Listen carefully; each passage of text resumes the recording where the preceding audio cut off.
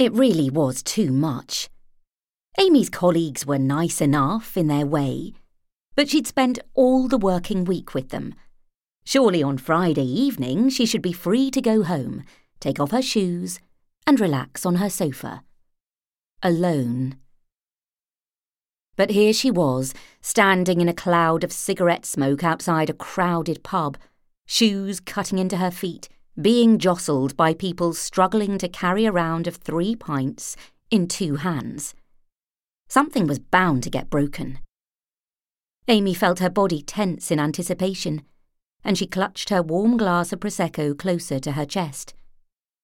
"It's a lovely change to have you out with us, Amy," said Mr. Trapper, one of the eponymous partners in Trapper, Lemon and Hughes, the medium and not at all growing firm of financial advisors where Amy ran the admin team. "Good to let our hair down once in a while." He laughed, tapping his balding head to signal it was a joke at his own expense. Amy's dark hair stayed tightly pulled back in a ponytail. "Builds morale," he added. He had a Prosecco bottle in hand and proceeded to refill Amy's glass. "I couldn't miss Emma's leaving drinks," said Amy. She'd tried. When 5 o'clock came, she'd stood up, shaken Emma's hand, and wished her all the best for the future. Duty done. But Emma had clung to her, insisting that she come to the drinks. Amy couldn't for the life of her work out why Emma seemed to think they were friends.